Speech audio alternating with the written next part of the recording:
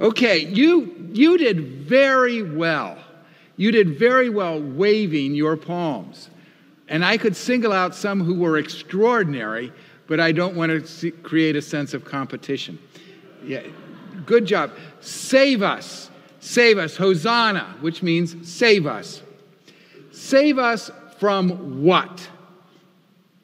Well, the Palm Sunday crowd, we usually think, was saying, save us from the Romans, save us from Roman oppression. Others might say they were saying, save us from sin.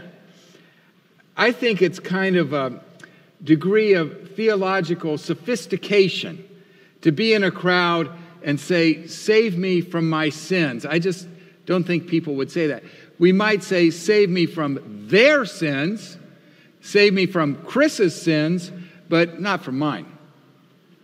What would we say today if there were a crowd in a procession today? You know, Hosanna, save us from what? Republicans? Democrats? The stranger? The other? It kind of depends where we are on Maslow's hierarchy of needs. Save us from hunger and thirst. Save us from unemployment and violence. Save us from disease and illness and homelessness. Save us from loneliness and pain and low self-esteem and non-self-actualization. Save us from emptiness and death and meaninglessness. To talk of what we want to be saved from is to take a trip into what we fear and what brings darkness to our lives. We want to avoid these trips into fear and darkness. We try to distance ourselves and distract ourselves from these things. We don't want to think about them. We don't want to talk about them. We don't want the preacher to talk about them. To talk about these darknesses in our lives, these fears in our lives, doesn't mean that we're causing them. It means they exist. For the preacher to talk about these things in a sermon doesn't mean the preacher is causing them. It means they exist. This Palm Sunday crowd called on Jesus to save them. They weren't saying Jesus caused these things. They were there before Jesus ever appeared. But they want Jesus to do something about them. Today and every Sunday, we bring our fears, we bring our darkness to church. Jesus doesn't cause these things, but we want Jesus to do something about them. Salvation and the cross are linked in Christian thinking. Salvation and Jesus' suffering and death on the cross are linked in our thinking. Here's what I think is going on the cross. Paul says that Jesus emptied himself. You know, we're familiar with the story of the teacher who tried to get the student to empty himself so that the student could receive what the teacher had to offer. As long as the student was full of himself, there was no room for the wisdom of the teacher to fill the student's life. So this emptiness had to be filled. Jesus emptied himself.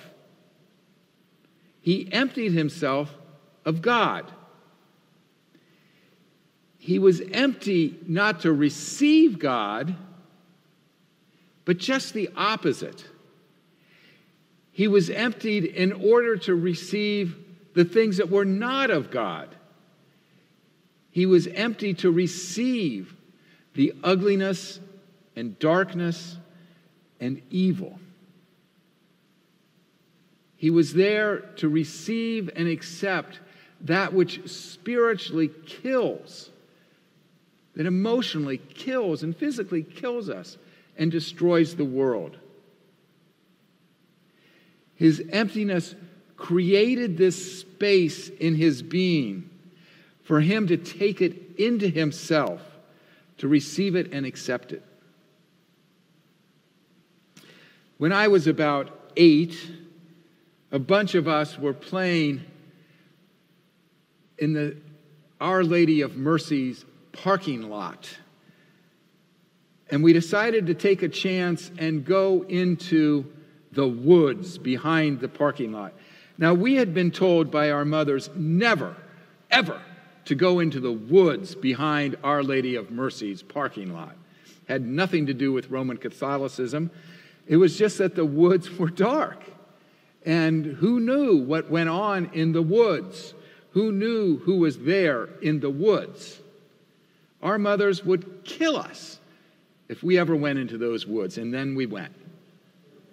Now, in the woods was the burned-out Shawn Mansion. There were lots of rumors about the Shawn Mansion. There were rumors that Old Man Shawn had killed his family and set the house on fire. There were rumors that the whole Shawn family had been killed and the killers had set the house on fire.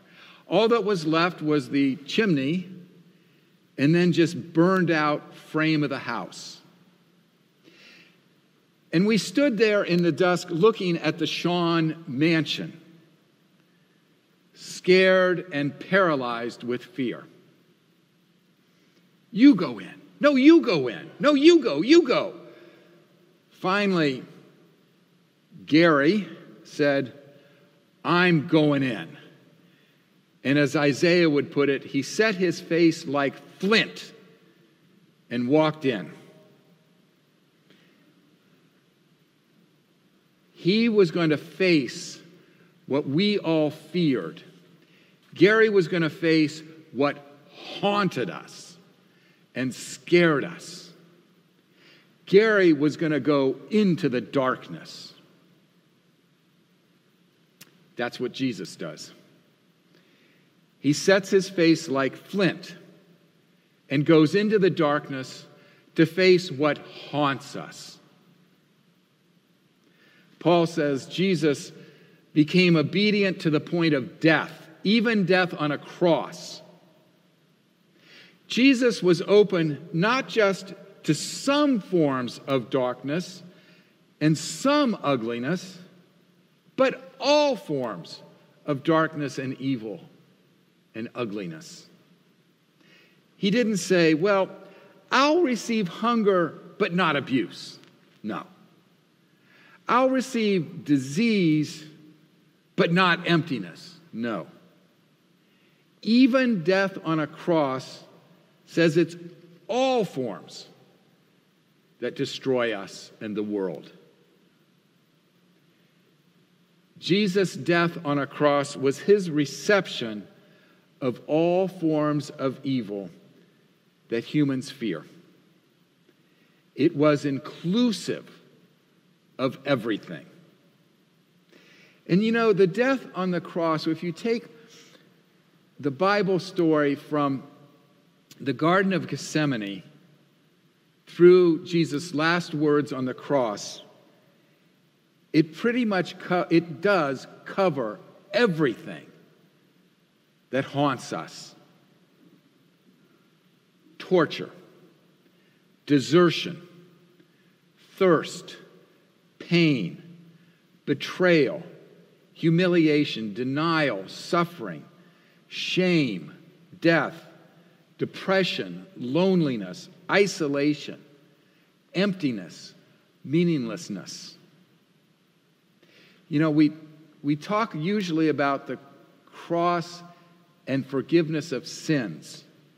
And I'm not going to deny that at all. But that's not what I'm talking about today.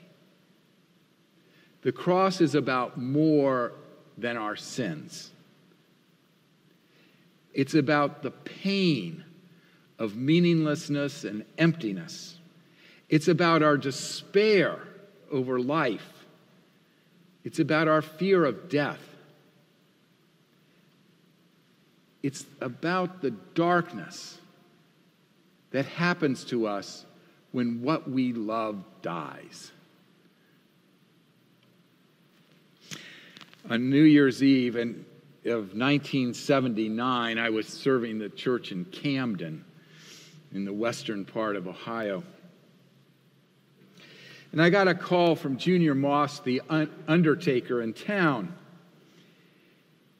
And Junior said, do you know this family? And he named the family. And I said, no, I don't know them. And he said, well, none of us do. Their 1-month-old son died suddenly last night. And they'd like someone to do the funeral service. And they don't want someone who will preach at them or quote the Bible. So I thought of you.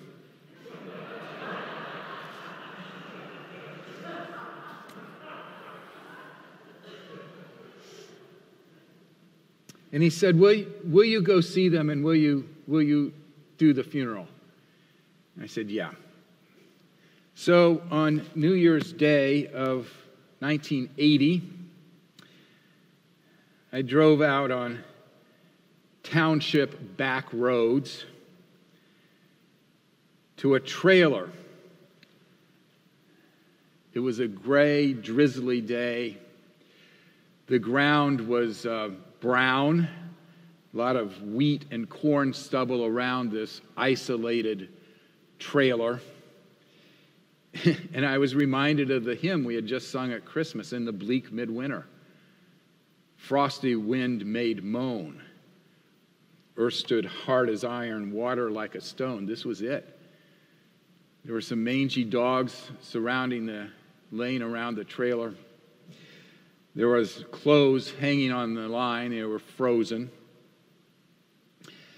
To describe it, I would say it was a God-forsaken scene. I went in the trailer. It was drafty. And the parents sat there. It's one of those conversations that you just limp through.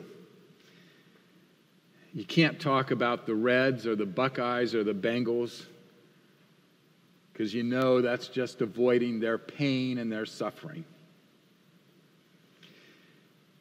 And we just sat there staring at the emptiness, at their lostness in life. There was just nothing there. And I said, "Are you angry?" They said, "Yes." "At whom?" "God." "Be angry."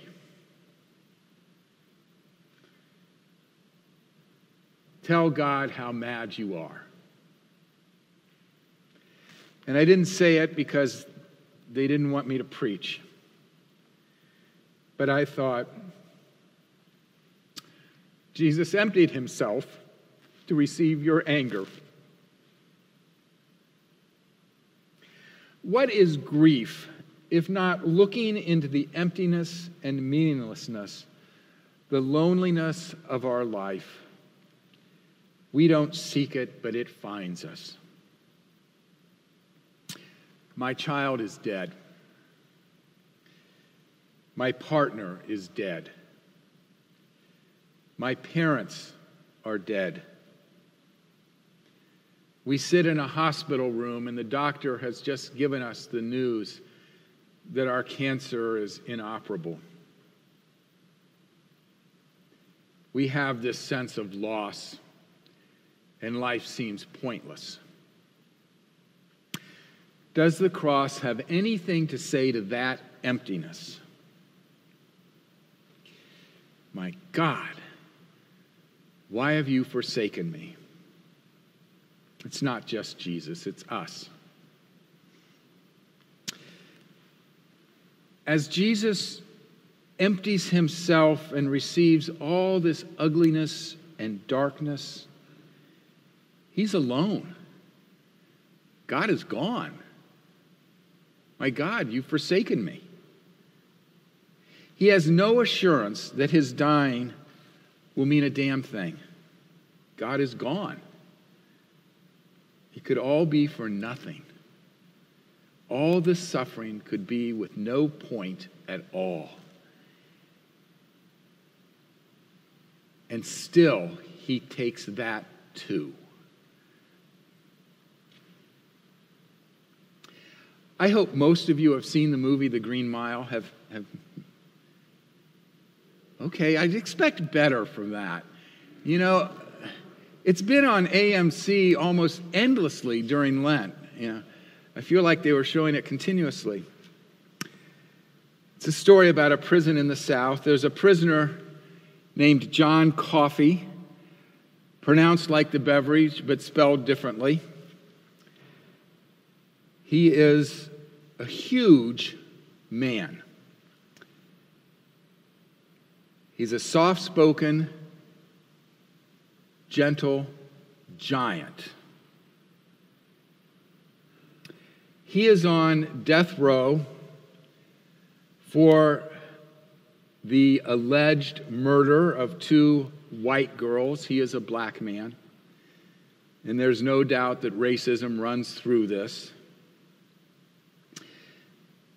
He did not commit the murders. He is innocent. He does not deserve to be executed. It's 1935. He's not going to be crucified. He's going to be electrocuted.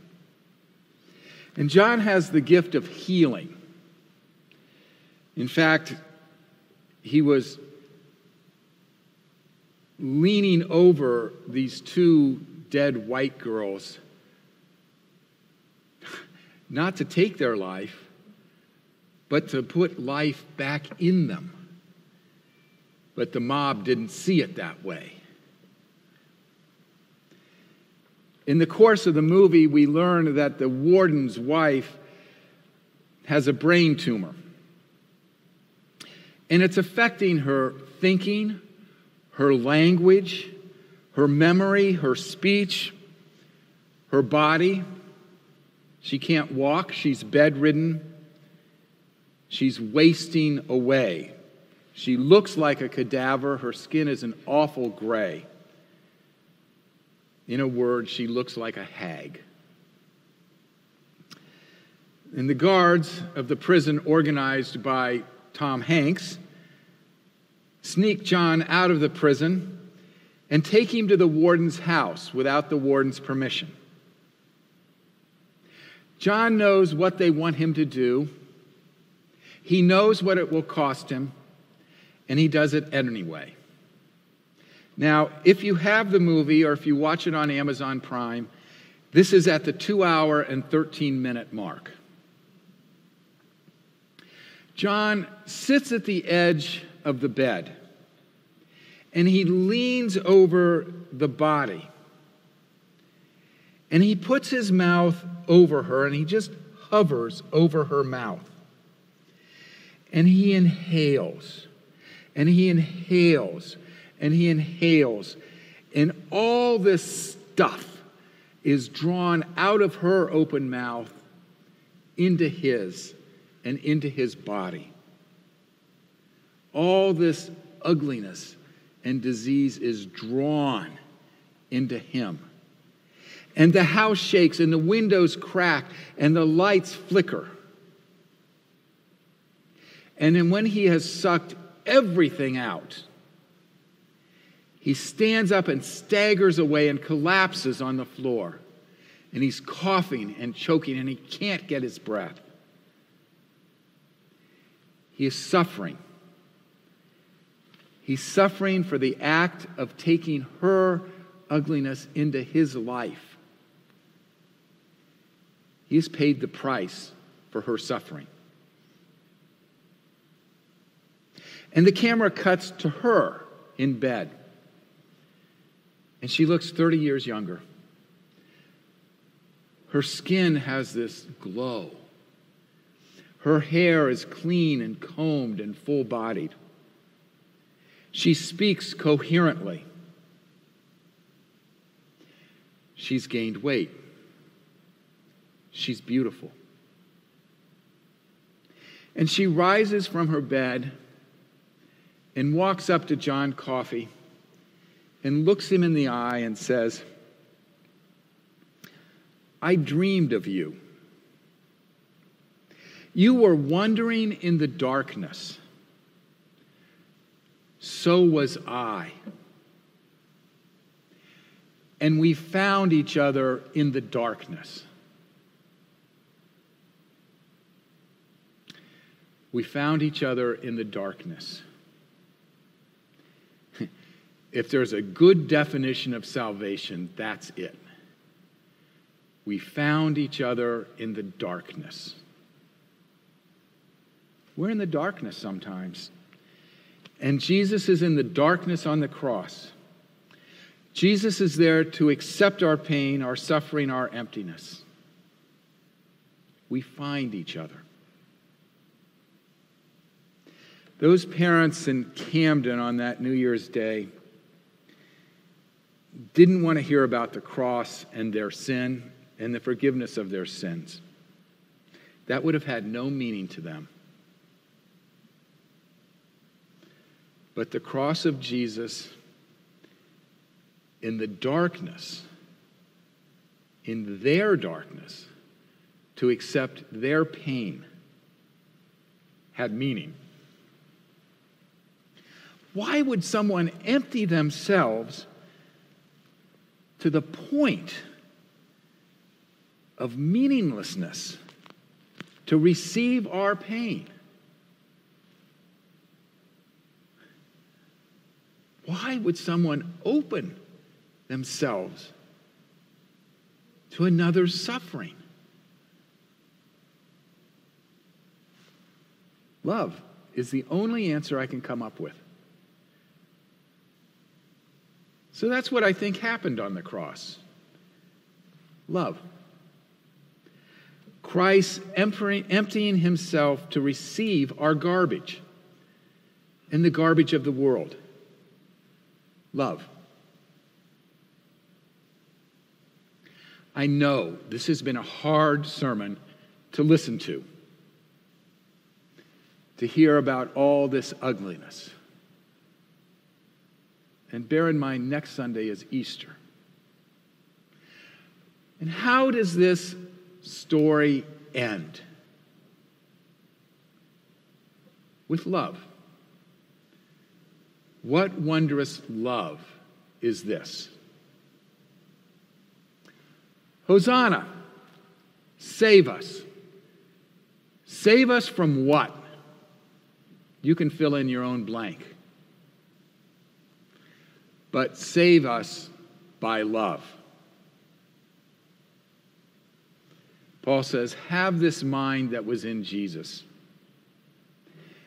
Think on this emptiness and this receiving in love of Jesus. He finds us in the darkness. May it be so. Amen.